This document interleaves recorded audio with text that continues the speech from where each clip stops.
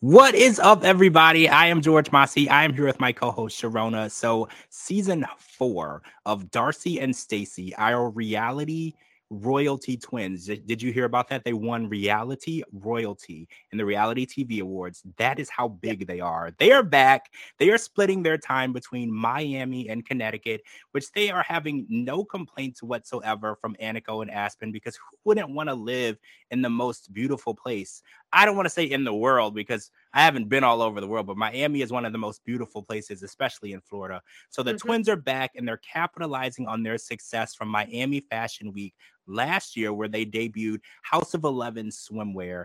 And now they are working on putting their clothing line in brick and mortar stores. I had to look that up. Brick and mortar means just they want to sell it at Macy's. So I was like, what the hell does that mean? I was like, that's such a weird thing to say. So I was like, oh, that just means that they want it in Nordstrom and Macy's and all the stores. And now that they're back, Aniko and Aspen took them on one last trip before they headed back to Connecticut for school. They took them hang gliding. Now, hang gliding seems fun, but see, I can't swim, right? So I would do hang gliding, but it has to be on dry land because they were over a large body of water. So I would be terrified. I would literally just have a stroke up in the air and die. Like, that's just insanity, because the idea of me drowning, not the idea of me being in the air, that doesn't scare me. The idea of me going down into the water would literally just kill me. Oh my God. I would just be scared of sharks or any animals in the ocean, because the ocean's a little scary to me. Oh, I'd be dead before they got to me. Yeah, that would be I would have drowned before that. I would just be easy food. Yeah, once I hit the water, I could drown in a bathtub. Like, I literally can't swim. Like, if you could throw water on me and I would stop breathing. Like, it's that bad.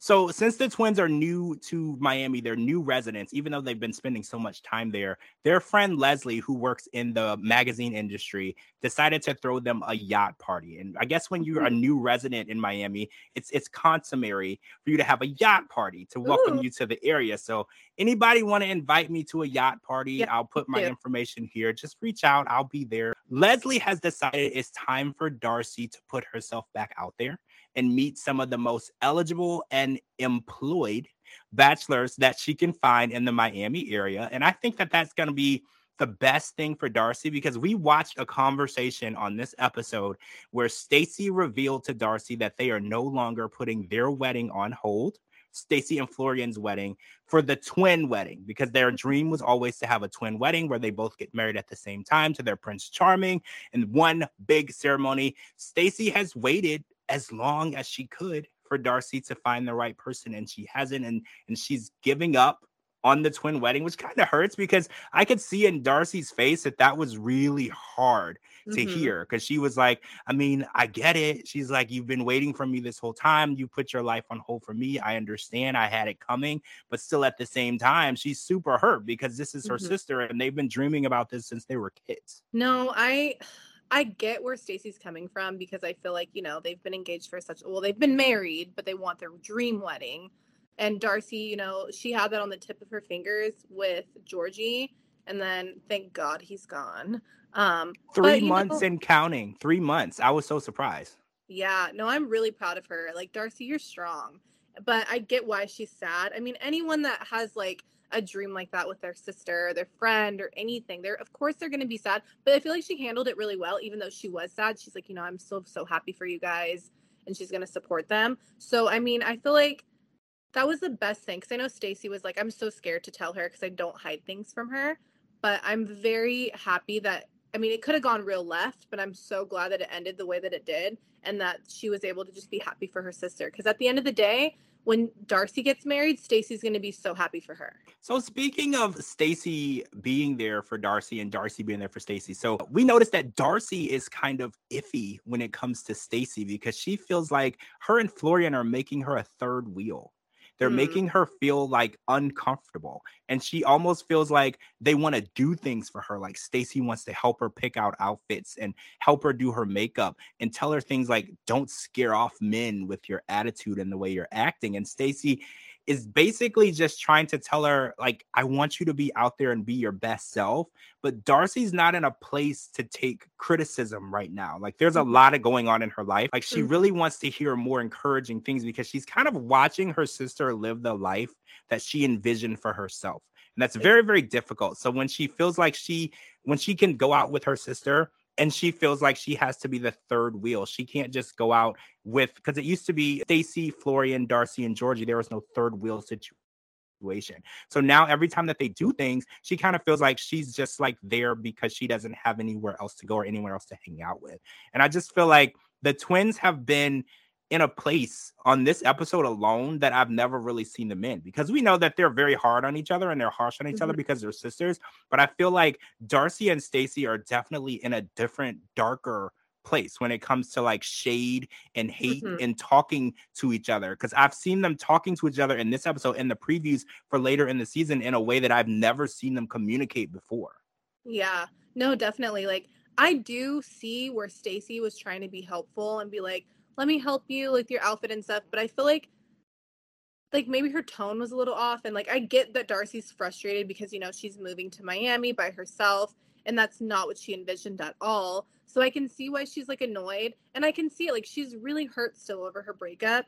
So I feel like maybe Stacey coming off a little bit, I mean, I don't feel like she came off like super rude, but I feel like her tone might have just kind of thrown Darcey off because Darcey's still going through so much.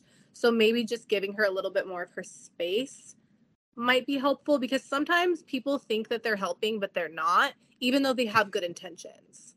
Did you also notice that after they brought the stuff back from the U-Haul? So first of all, I need a friend like Michael Benz, because he flew all the way from LA to Connecticut to drive a U-Haul from Connecticut to Miami. Guys, that is a really, really, really long drive. Like when I have to drive downtown of the city that I live in, I want to cry.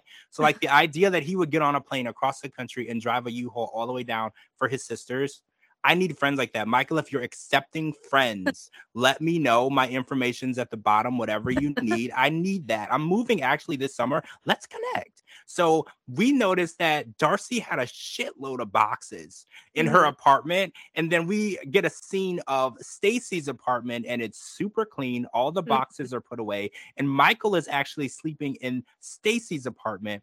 Why wasn't anybody helping Darcey unpack? Is that just me? Am I the only one who noticed that? Because Stacey was completely unpacked. Everything was good. It even looked like the boxes had been taken down to the dumpster. Nobody's helping Darcey. What's up with that?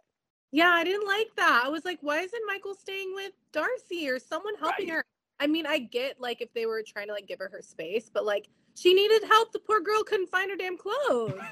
And why is Michael not sleeping in her like apartment, helping her? Because she's the one that's by herself, and then Stacey has all the help from Florian and Michael. So I feel like Darcey, like, girl, why didn't you call me? I would have helped you unpack. I feel like they're sectioning her off. And I feel like that's probably how she feels too. Because I was like, first of all, Stacey and Florian have an apartment and they're married, so they should have stayed together. And then Michael should have stayed with Darcey because she's staying by herself. And then Michael could have helped her unpack. There was so much stuff to unpack. And then it was like labeled, but like when she would open the box, it wasn't necessarily what it was labeled and she couldn't find anything. And I was just like, I feel so bad for her because they're trying to get on this yacht and go to this party. She can't even find her clothes. She found literally everything but her clothes. There was even a box of hair. And she's like, what is this? I have hair. I just bought hair. I need clothes. Exactly. I know, that was so sad. I really felt like someone should have been there. Even if they hired like some like movers, like someone needed to help my girl Darcey, because poor little thing, like she could not find, I mean, yeah, this box of hair, like that, when she called Stacey, she's like, where are my clothes? What did Florian bring? She was convinced the clothes weren't even there. And I wasn't convinced they were either. Me either, because when they're panning around to like all her clothes, I was like, where are the boxes that say clothes?